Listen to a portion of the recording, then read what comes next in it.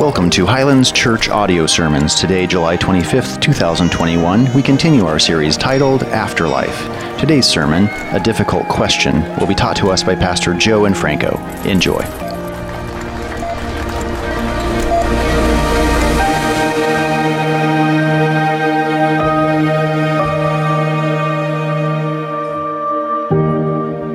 See, it's a difficult subject, the subject of hell, one we want to take seriously and even solemnly. We hear people making jokes about it. I've heard people talk about wanting to go there because their friends will be there and they can party with them. But understood rightly from what the Bible says, it's not a joking matter on any level. Many people refer to the subject too lightly. Hell is a place with no exit doors and no hope. It's the fulfillment of Hebrews 10:31, which says it's a fearful thing to fall into the hands of a living God.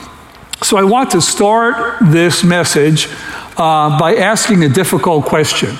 Almost 45 years ago, when I was on my search and I was reading and studying a lot and considering worldviews and things, I struggled with the Christian faith. And the biggest problem for me was the subject of hell. And the difficult question I thought then was, how can a God of love send people to an eternal hell? These were some of the things I wrestled with. Well, why not just annihilation instead? Just, don't keep them there forever. Just make them go away somehow. You can do that. Or the punishment, it seemed to me, was disproportionate to the crime. Eternity in suffering, and Brendan gave us a great picture of eternity with that rope. I wondered, if I were in heaven, how could it be heaven for me if I'm knowing that family or loved ones are not there, but that are suffering instead in some kind of eternal torment? I even thought this: if I were God, I would give people a second chance. Was it possible that I was more merciful than God? Well, I knew that obviously could not be the case. But it's good for us to ask these questions honestly or wonder about them.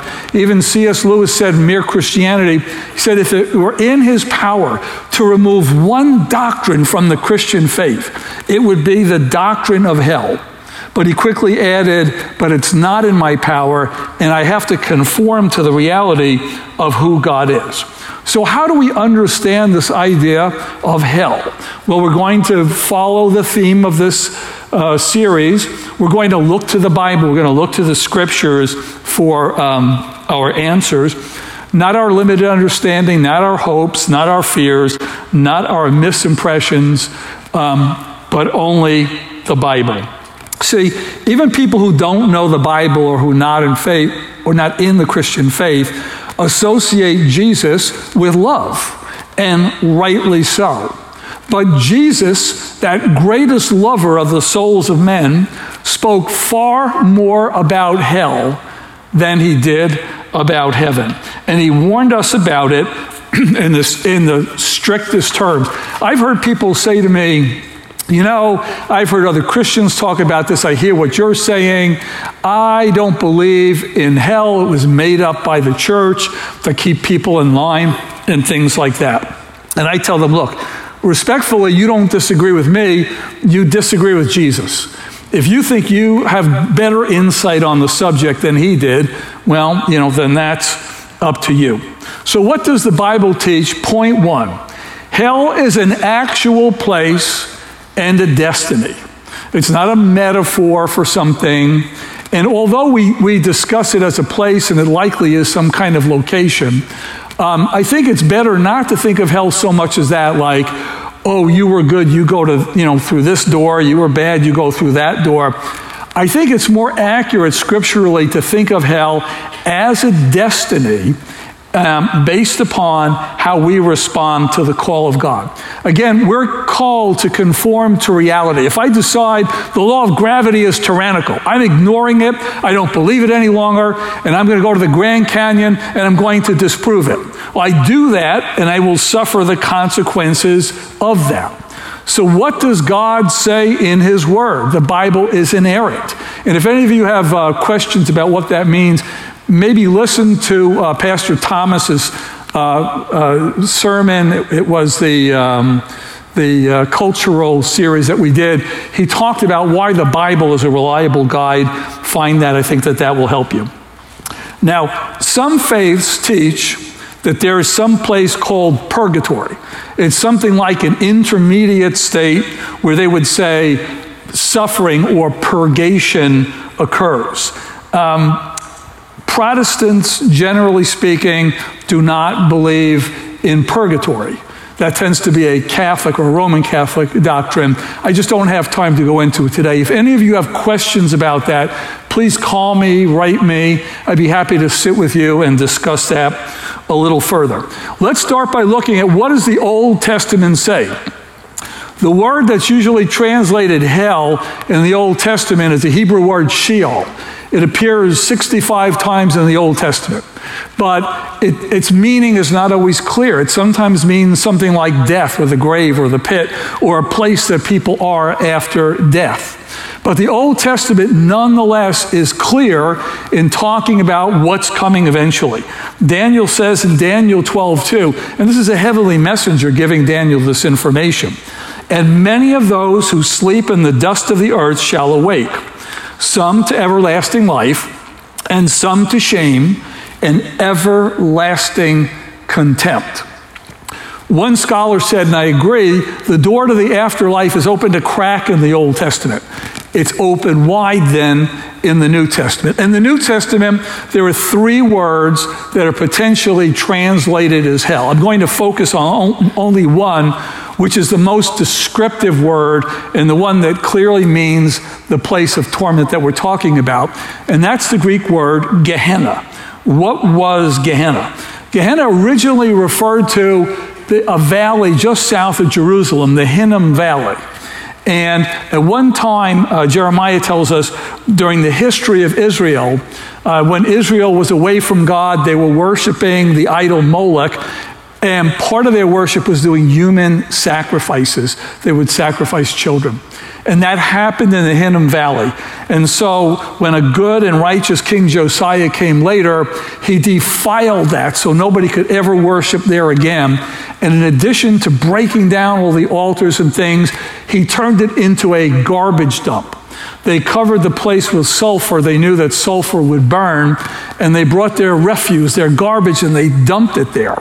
In time, they started bringing the bodies of dead animals there, and then finally the bodies of convicted criminals who had died, and they would throw those in as well.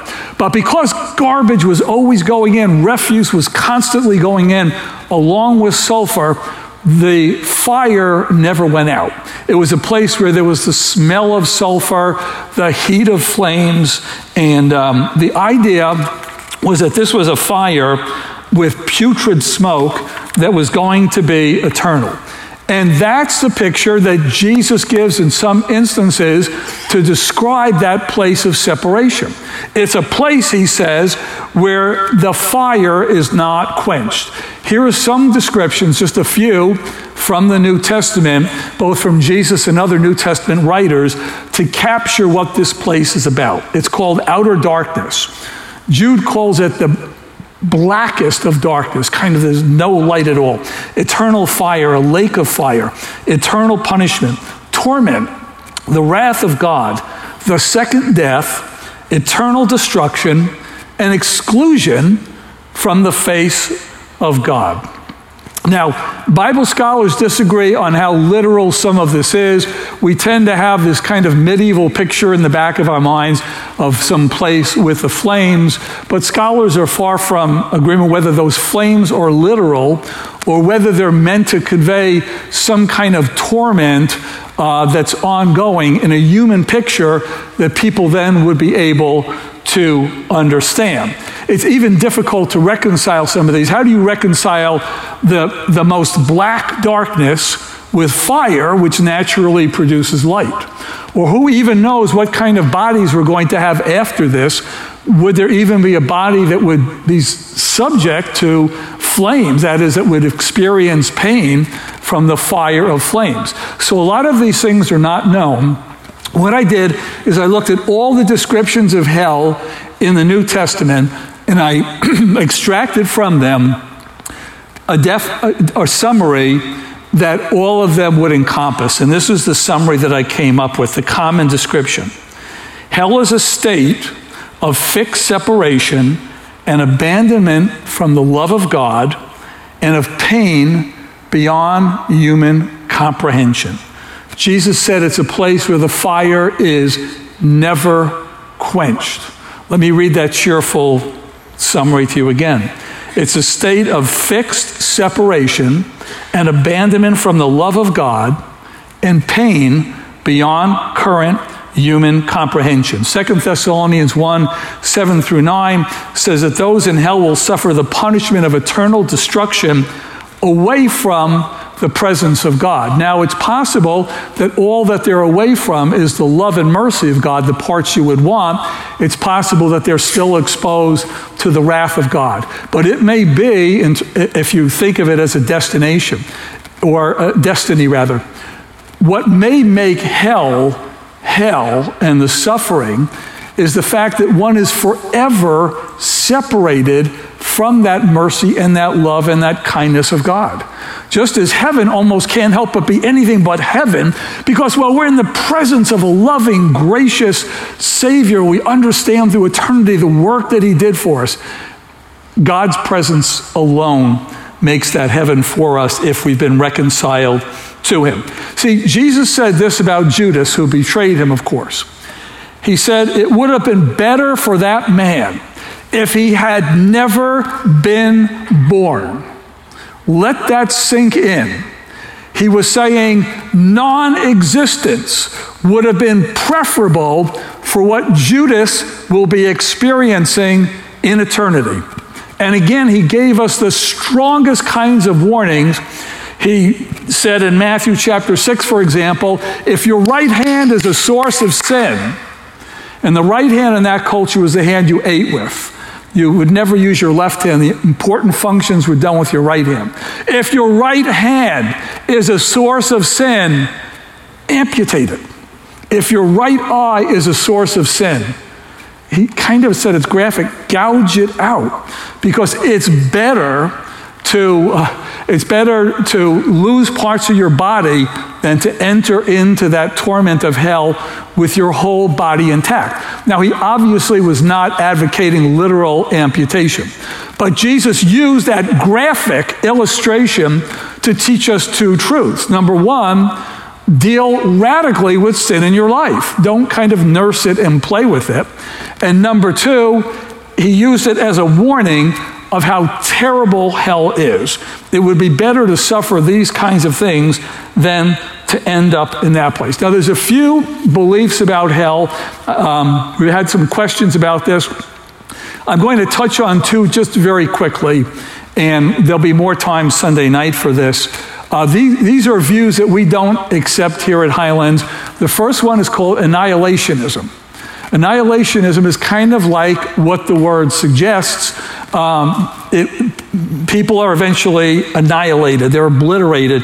Their living essence is extinguished. So it's not a perpetual suffering, but life goes out.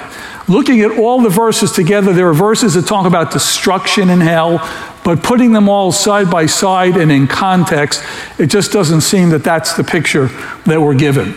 The second concept that you'll hear sometimes is universalism. Universalism teaches we all get there. The love and the mercy of God are so profound that He keeps working on us, and eventually He ushers us all in. In my fallen human state, I could wish universalism was true. I would love to have the comfort of the idea that everybody gets there eventually. But it's not what the Scripture teaches. I don't have the option to believe something that the Bible doesn't say is true.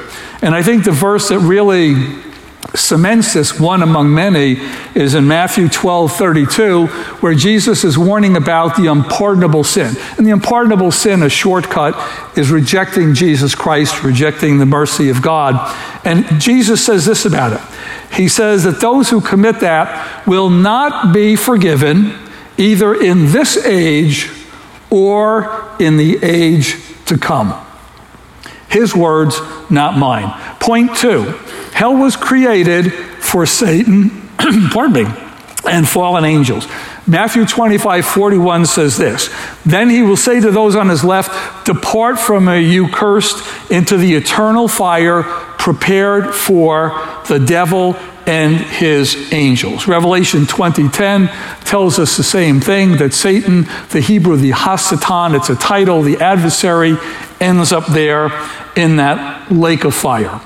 The Bible does not teach specifically when hell was created, but it does teach that people who reject the gift of Jesus Christ, who essentially side with Satan in his rebellion, end up there as well. One of the most sobering verses in the Bible is Revelation 20, verse 15, describing the great white throne judgment. Now, I believe Christians do not stand before God at the great white throne judgment. There's a judgment seat of Christ. I don't have time to go into it here, perhaps Sunday night. But at the great white throne judgment, dead in Hades and the sea, everything gives up its dead, and they all stand before God, and they are judged. And it says there that the book of life is opened, and if someone's name is not found in it, he's thrown into the lake of fire that was prepared for the devil and his angels. It's essentially, again, people who follow Satan in his rebellion. Was it God's desire for any human being to end up there, to be lost to him? No. I think this is some of what the scripture teaches. Ezekiel 13:11, say to them, as I live, declares the Lord, I have no pleasure in the death of the wicked, but that the wicked should turn from his way and live. Turn back from your evil ways. Why will you die, O house of Israel? Or look at 2 Peter 3:9. The Lord is not slow to fulfill his promise, as some count slowness, but is patient toward you, not wishing that any should perish, but that all should reach repentance. There are places in the scripture God actually begs people to be reconciled to him. Think of that. The omnipotent, omnipresent creator of everything pleads with his creation in many ways. Come, let us reason together, says the Lord. And I say, though your sins be as red as scarlet, I'll make them as white as snow. So it was not God's desire that any should perish. So how then do people end up there? God chose us first. We understand and we believe here in predestination.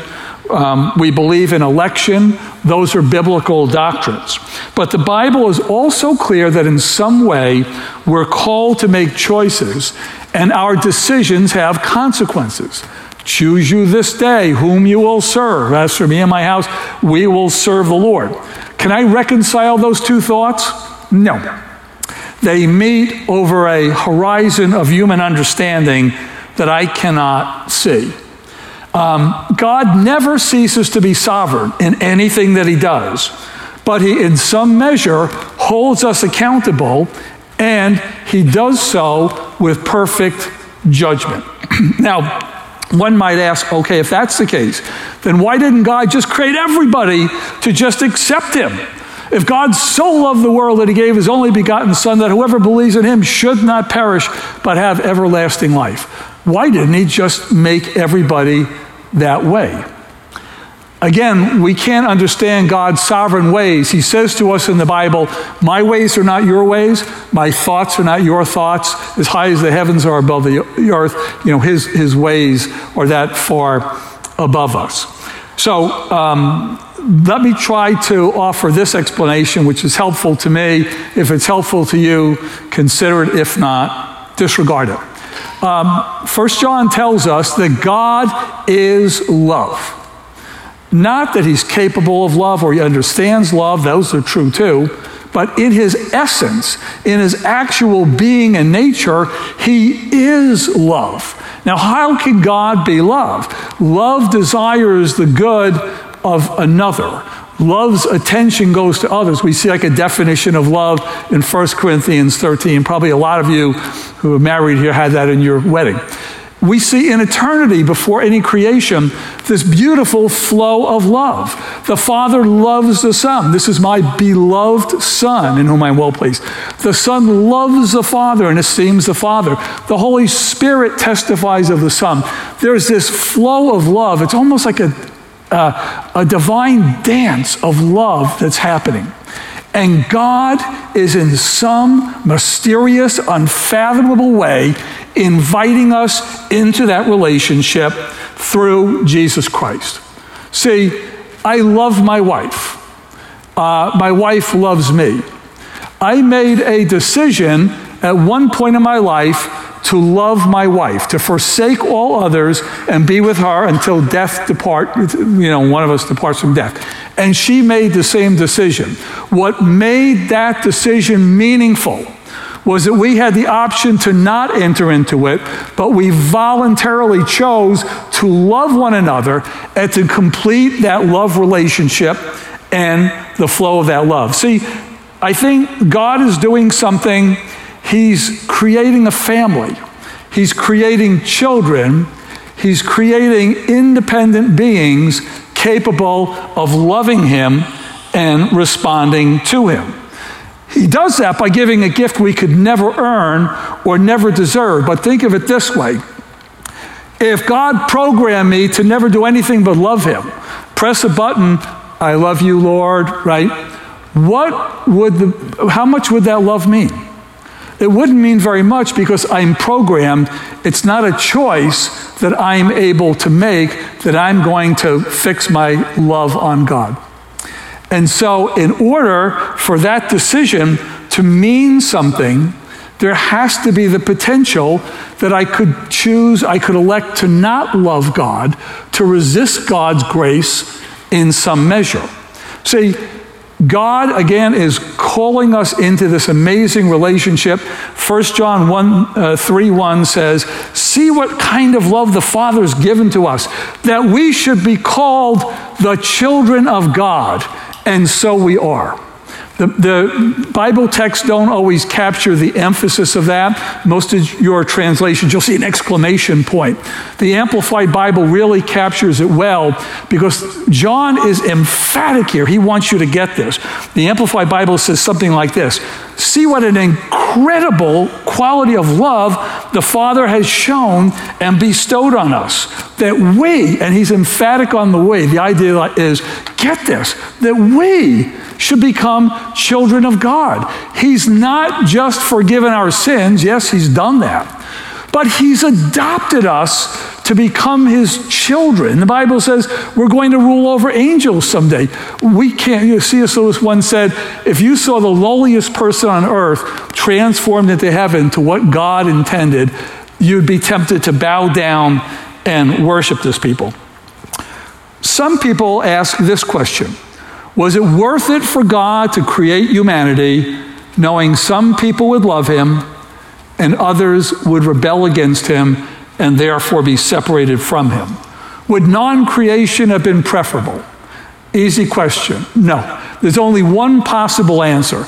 God chose the only possible thing, the best possible way, consistent with his nature and his omnipotence. There's not even a point to wondering whether non-existence would have been preferable. We're all going to stand before God someday, and we're going to give account for our lives. We never know the time.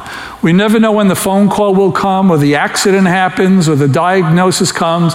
Jesus told a parable to emphasize this about a man who had a lot of wealth and had a good harvest. And he decided, I know what I'll do. I'll kick back. I'll build a bigger barn. I'll store it up, and I'm just going to relax and enjoy myself for a while. And this was what Jesus responded of that. He said, and God said to that man, you fool. That was God's view of the situation. You fool. This night, your life will be required of you. And then who's going to have all that stuff that was yours? This leads to point 3, and that is hell can only be understood by knowing the character of God. God is a person, not in any human sense, but in the sense we can learn of his character and even his emotions. Paul writes in Romans about the righteous wrath of God, the anger of God being revealed. Now, think of it this way.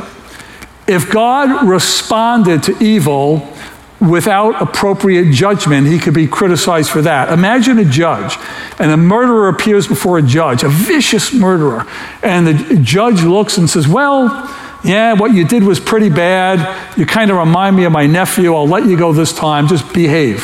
What would the reaction be? People would be furious. They'd be called for the removal of the judge. Why would people be angry? Because there was not justice.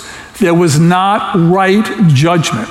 And this is something that God has put in every one of us, that we know justice is a right thing. Judgment is a right thing. Though we don't want judgment for ourselves, we want mercy. But something in us is fully aware, and God is required to judge in this way.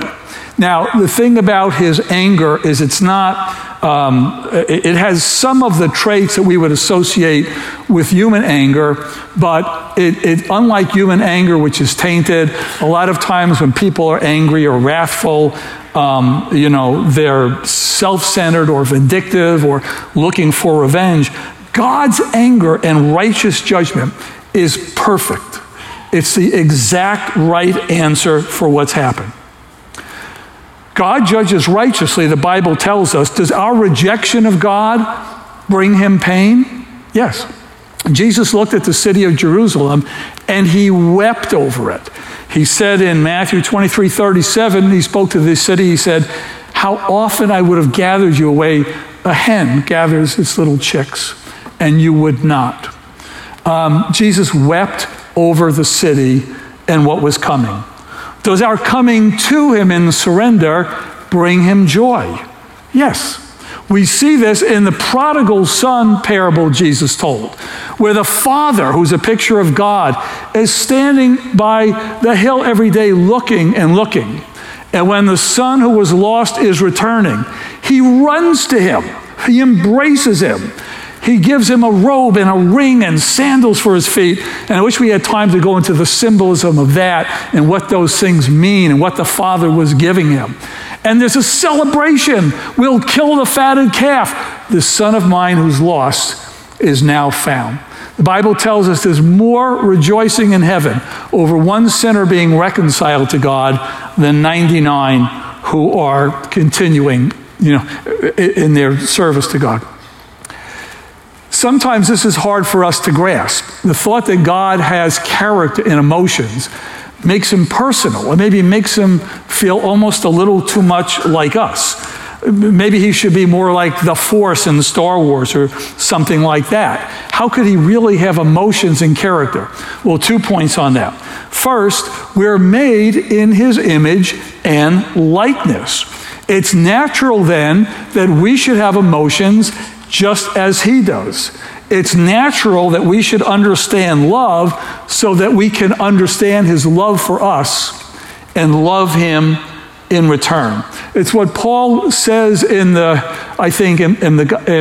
Romans. He says, don't you know, man, it's the goodness. You might just put love in there too.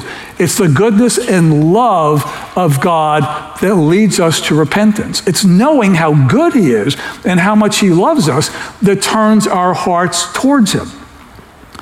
Second, his emotions, as I said before, are not debased. They're not carnal like ours. God is fully righteous and love and light. But thank God that that's not the end of the story of his character. He's a God who is righteous, who will judge, but he is a God of profound mercy and love. And he emphasizes his mercy. Once we get that we're separated from him, he emphasizes his mercy throughout the Bible almost more than anything. Look at this Psalm of David, how David put it beautifully in Psalm 103. I won't read the whole thing. The Lord is merciful and gracious, slow to anger, abounding in steadfast love. He will not always chide us or keep his anger forever. He doesn't deal with us according to our sins or repay us for our iniquities. David says he takes our sins and he removes them from us as far as the east is from the west. How far is that? Just keep going. It never ends. So how did God show us that mercy so we would not end up in this place? He did that by paying the price for our sins and satisfying the judgment that his righteousness required. It happened by Jesus' death and suffering on the cross. God so loved the world, you all know this verse, that he gave his only begotten Son. How did God demonstrate his love? By giving. By giving the most precious thing he could, which was his Son, to suffer and die in place of us for our sins. What about people who have not heard the gospel? We wonder about our loved ones who have passed by. We'll talk more about that on Sunday night. Jesus says in Matthew 7, chapter 7, verse 8, that the one who seeks will find, the one who knocks, for that person it will be open. And we know that we're in the hands of a loving and merciful God. We can't know what happens to a person in the last moments of their life. We don't know what they might have heard, what they might consider. I just have to take comfort in this, that whatever happens for those people, they are in the hands of the greatest mercy that anyone can conceive, but also a God who is going to judge fully righteously. What does it mean for us that God has paid our debt and that we're saved through Christ?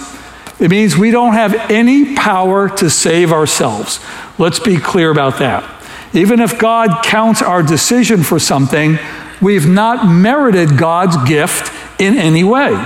Even if we make a decision, the very gift of faith itself is a gift from God. Ephesians 2, 8 and 9 says, "For by grace you've been saved, and that through faith.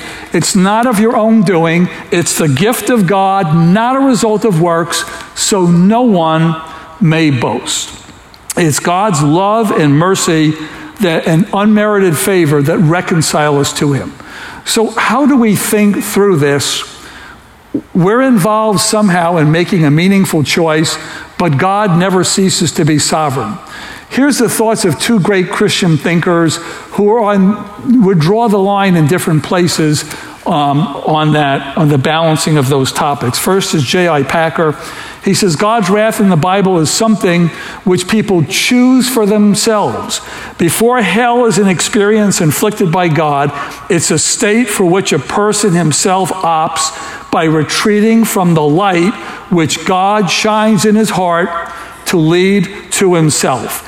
In the last analysis, all that God does subsequently in judicial action toward the unbeliever, whether in this life or beyond, is to show him and lead him into the full implications of the choice he's made.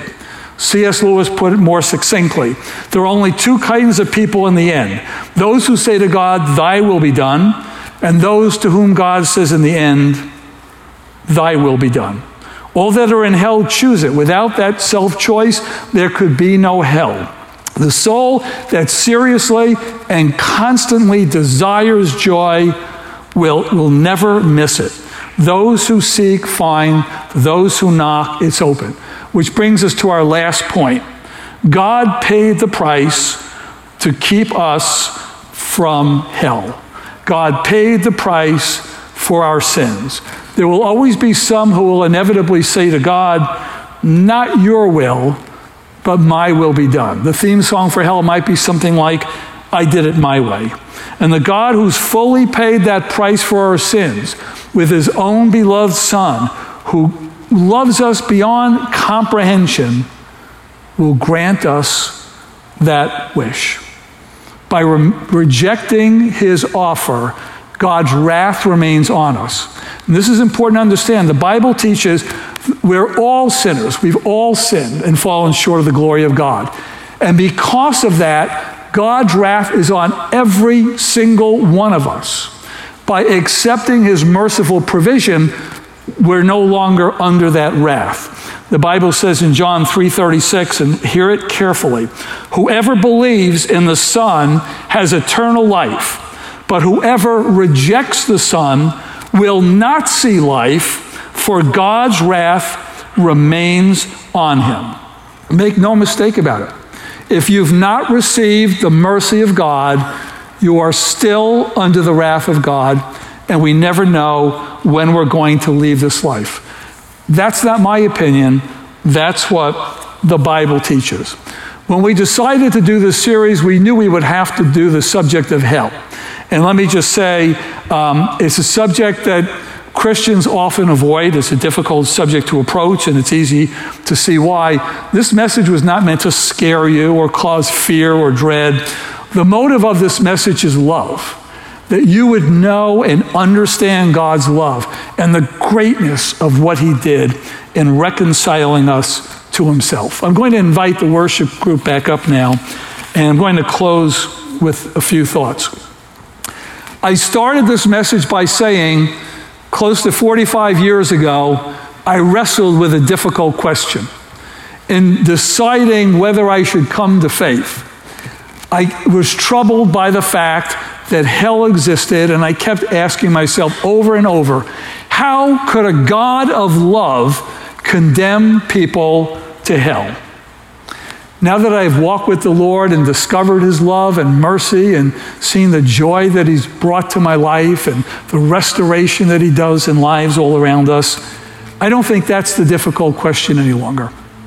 The difficult question to me now is this: how could anyone who hears of the mercy and love of God reject that loving God? How could anyone say no to a God who loved us so profoundly that he gave his own Son to keep us from that destiny of hell? I'm going to lead in a prayer. I know most of you here are believers. There may be some who came out of curiosity. If you've not made a commitment to Christ, if you'd like, pray with me in this prayer, and I'd like to talk to you about that. It's a simple prayer. There's no magic formula. Some people think, well, is it the right prayer or there's special words? The Bible says man looks at the outward part, but God looks on the heart. The best example of that for me is two thieves dying on either side of Jesus. A thief on one side was railing and yelling at Jesus, making the same kind of statements the crowd was. The thief on the other side looked over and said to the other thief, "We deserve what we're getting, but this man has done nothing wrong." That was quite a statement. They were likely murderers. They were the worst form of criminals. And then that man, hours from death, looked over at a battered, bleeding Savior, blood still flowing down his head from the cruel crown of thorns, the body sagging, fighting to breathe. But he saw something. God awakened something in his heart. He didn't know the right way to pray. He didn't have time to get his life in order. Don't think you have to get your life in order to pray. Come to God just as you are. And he looked over and he said, "Lord, remember me when you get into your kingdom." And a dying Savior, racked in his own pain, looked over at that man, and in his suffering, in his agony, thought of another person and said to him, "I tell you, this day you'll be with me in paradise." It was a heart that God saw, a heart that wanted God's love, that wanted to be reconciled to God. If you've not received that grace and you want to pray with me, just follow along quietly. I'll ask everybody to bow their head, and it's a serious time. So let's pray.